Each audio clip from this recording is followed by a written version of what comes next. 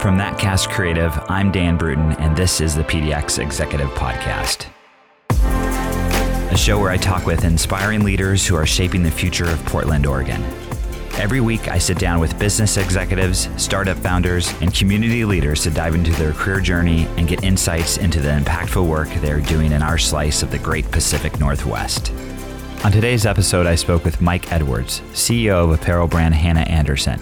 I visited Hanna's offices in Northeast Portland, where Mike and I discussed his career path, his thoughts on inheriting a brand with so much heritage, and how his team is investing in innovation to fuel growth.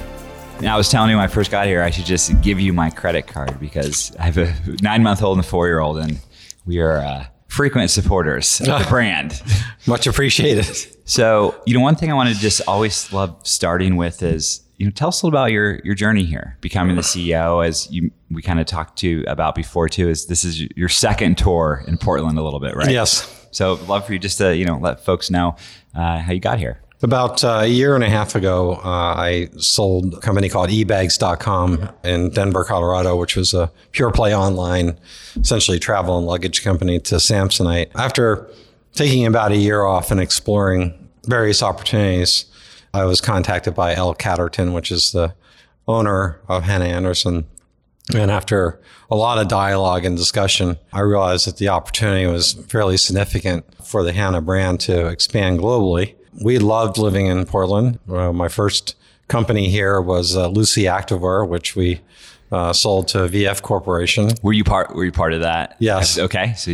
And that was really sort of my first real company transaction. I then became a major investor in Ellington Handbags, which was also in Portland, Oregon, and became part of the Oregon Angel Fund and Investor Fund. So the opportunity to come back to Oregon was very exciting to me, particularly for a brand that I had always respected. My daughters are much older now, but they wore their Hanna jams and clogs, for a good part of their childhood. So always had a lot of respect for what the brand stood for and the message of sustainability and quality. It's an iconic brand, especially in the children's apparel. So we'll get into that. I'm always curious, you sold, you're a CEO of eBags, sold it, took a little time off. You probably you could gone in multiple ways, go back to investing or, advising.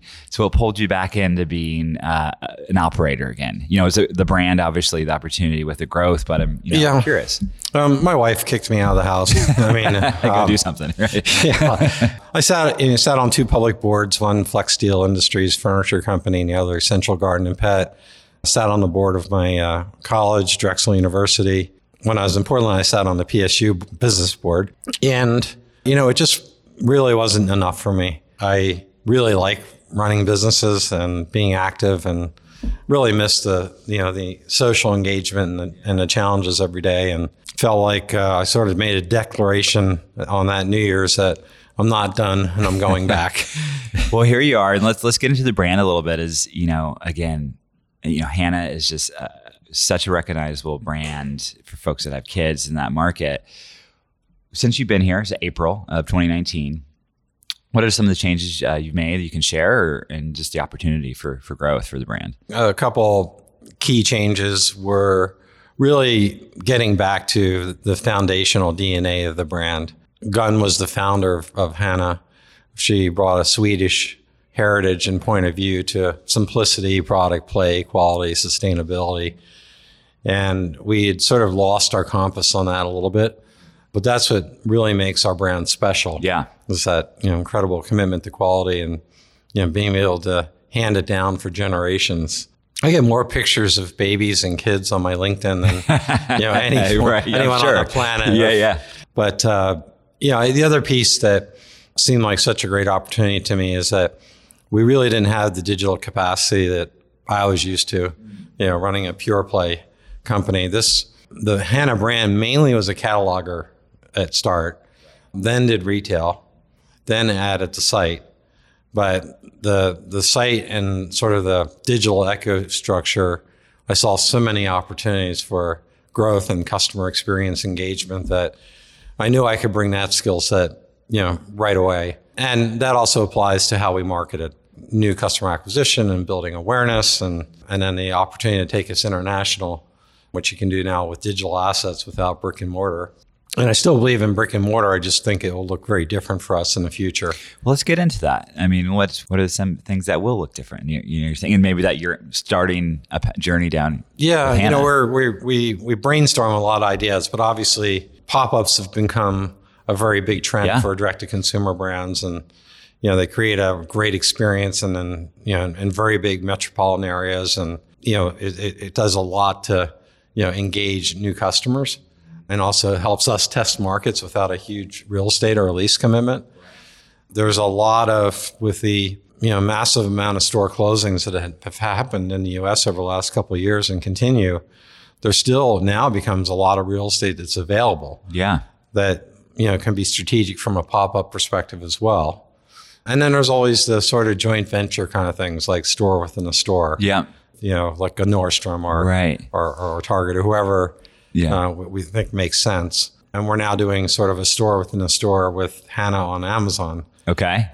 So that's a digital pop-up, longer term commitment. But so I think there's lots of, different ways to engage the consumer on their terms, particularly in apparel where touch and feel is really important to the consumer experience. We want to serve that. Right. And the brand heritage of Hannah runs so deep. How do you balance that with, these new initiatives you're doing and innovation with the experiences? Because it can be a little tricky, right? Yeah, it all starts with, are we doing the right thing for our customer and ultimately the consumer, which is their kids. Right. And as long as we never sacrifice on the product quality, our fabrication, our special designs, all the nuances we build in for comfort and play, that's what our customer wants first. So we're not going to mess with the secret sauce. Yeah. We will always evolve our design to be as relevant and contemporary as possible, but not back off our heritage. The other things when you talk digital, all things digital, that comes to fulfillment, customer service, to shopping online, and how do we make those experiences really feel personalized and comforting and easy. For our busy parents that have their hands full. Literally. I hear you, Mike. Yeah, and also with consumers now, the heritage is important, but the journey of the brand and sustainability is becoming more important than ever too. So that transparency, right? So are you kind of implementing? That's a little bit in the DNA of the brand, but what's some of the things you might be? Well, we want to get credit for what we've been doing since 1983. Yeah. Now it's a buzzword. Sure. And that's all, our standards for organic cottons and fabrics and dyes have been in place since the founder started. And that's something that was super important to her. And, for us, I think it's more of us, how can we educate what organic fabrication really means? Not just for how it feels, but the impact on the environment, the labor forces, and the good that it comes as a result of that. So we feel we have a mission to do that. We also have a mission to make sure that our clothes are as comfortable and create zero skin irritation at a young age. And that, again, comes from keeping to that gold standard. The other piece is, from a digital community perspective, is that our customers really feel they're part of the Hannah family. We're part of their traditions. And we want to make it easy to access our content and our brand and our inspirations through all kinds of social mediums and PR and outreaches and community giving and things that we've always done that make this a happy place to be part of. Yeah, that's great. And let's talk about international, because there's a huge opportunity there, right, for Hannah. Yes. So I'm curious to see what's kind of going on with that and some of the things you might be doing. Well, we're intending to be in about 180 countries in the first quarter of next year. Okay. Or this year, sorry. Wow. That's really done through a digital platform in which we have our sites up in all countries. Mm-hmm. They can buy product, and then we forward it to a freight forwarder, and off it goes. Mm-hmm. I think we're going to learn a lot. Yeah.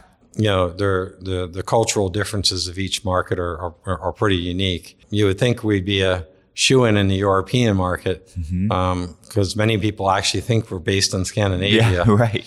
But we don't know exactly, because there's different fashion trends, there's different size trends, and we'll quickly get a grasp of that. Well, I love that mindset you're probably passing on to your team is we're going to learn. We're going to learn. Right? Yeah. And to have that support from the top from you is probably a very valuable thing for the brand, right? Yeah, I think my statement is we don't know what we don't know. Yeah. But we just got to try. Yeah.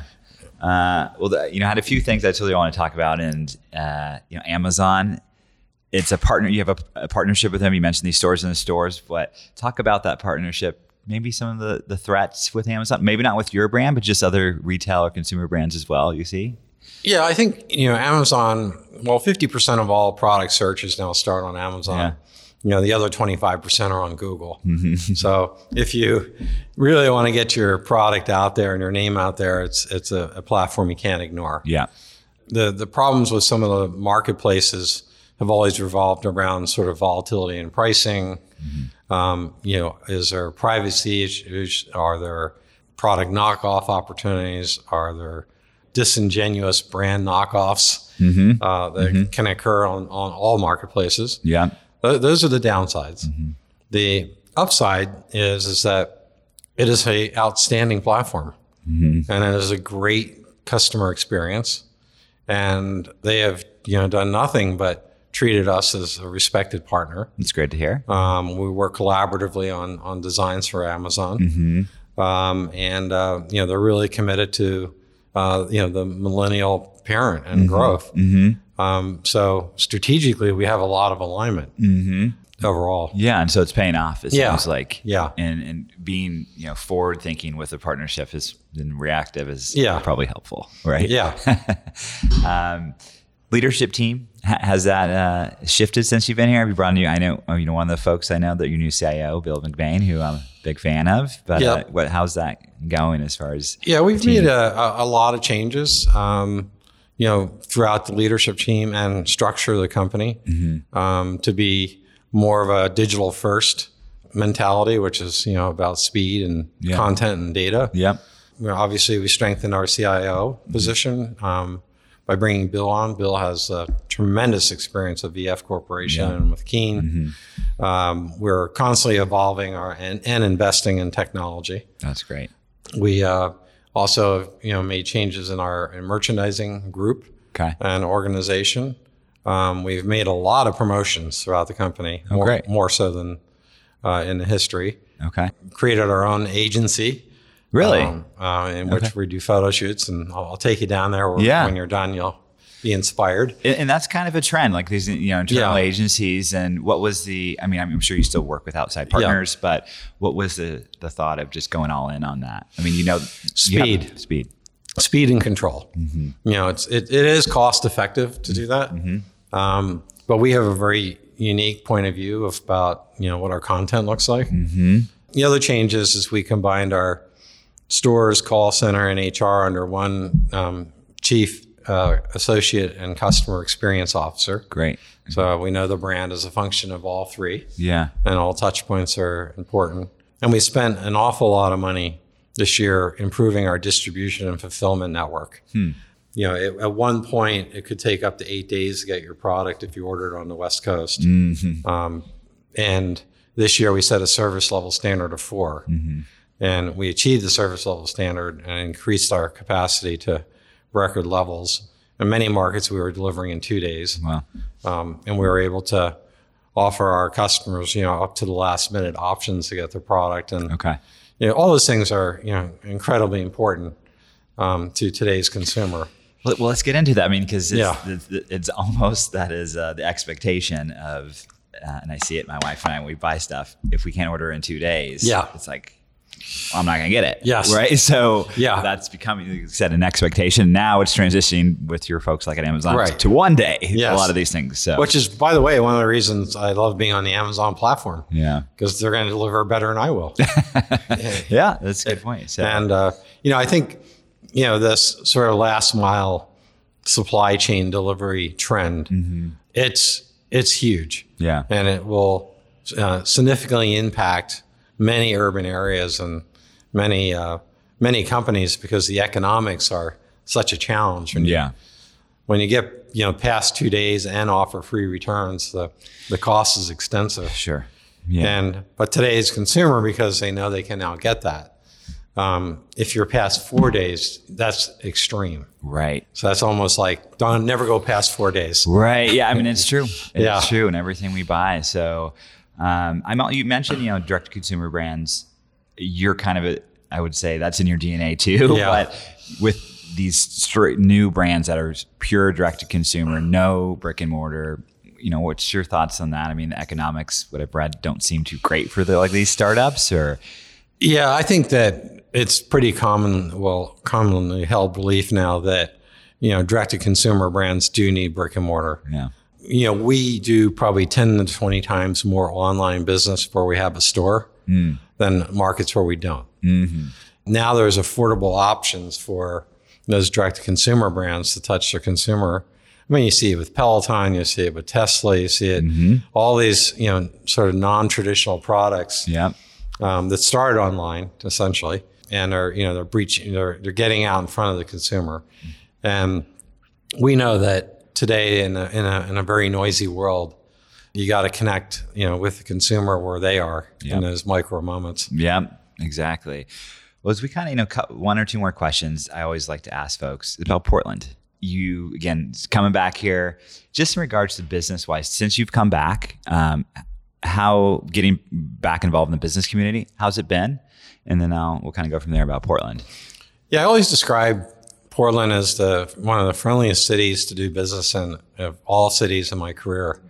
I went from running Lucy Activewear to running Borders Books and Music in Ann Arbor, Michigan. And I found the difference of how business was treated, particularly when you were having a bad streak. Yeah, was pretty tough. A little more supportive here, probably. Yeah.